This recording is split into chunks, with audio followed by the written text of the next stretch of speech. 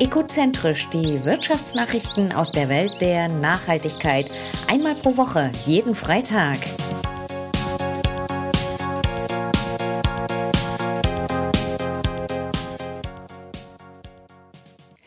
Grundstoff aus 100% erneuerbarem Aceton.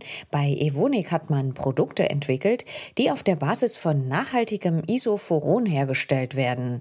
Damit hat man eine wichtige, nachhaltige Weiterverwendung von Aceton geschaffen.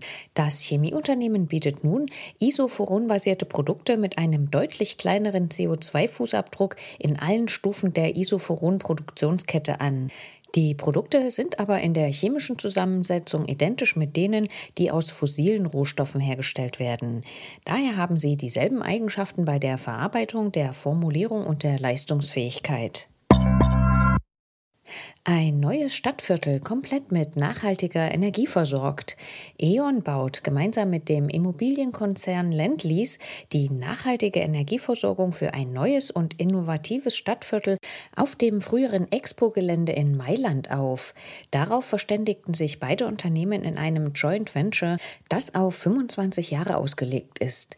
Man will über 500.000 Quadratmeter des Geländes mit 41 Gigawattstunden Kälte und 29 Gigawattstunden Wärmeenergie pro Jahr versorgen.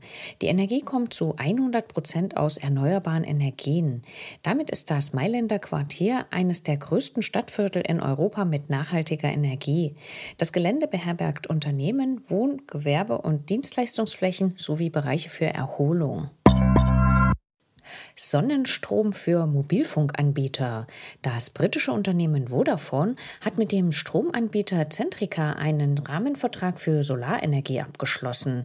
Darin verpflichtet sich das Unternehmen, jährlich 55 Gigawatt Strom aus Solarprojekten über Centrica abzunehmen.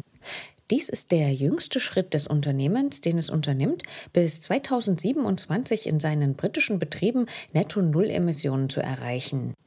Der Vertrag wird die Entwicklung von 3 neuen Solarparks unterstützen.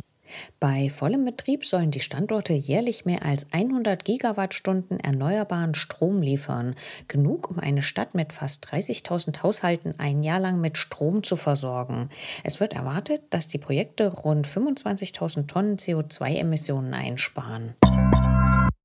Plastikwiederverwendung für soziale Projekte an der Elfenbeinküste.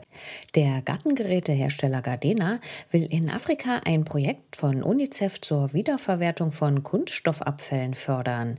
Das Recyclingmaterial soll dann unter anderem als Baumaterial in Schulen verwendet werden. Da in vielen Ländern der Welt noch die Systeme für die Sammlung und Verwertung von Kunststoffen fehlen, ist der Umgang mit Müll weiterhin ein Problem. Er verschmutzt die Umgebung und wird nicht wiederverwendet. Das UNICEF-Projekt will dort ansetzen, den Müll einsammeln und gleichzeitig das Material wieder einer sinnvollen Verwendung zuführen. Ein Verwertungsbetrieb verwandelt die gesammelten Kunststoffabfälle in Baumaterialien, die beim Bau von Schulen in Modulbauweise eingesetzt werden können. Riesiger Batterierecyclingpark geplant. Das Unternehmen ACE Green Recycling hat bekannt gegeben, eine Recyclinganlage von Bleisäurebatterien und Lithium-Ionen-Batterien bauen und betreiben zu wollen.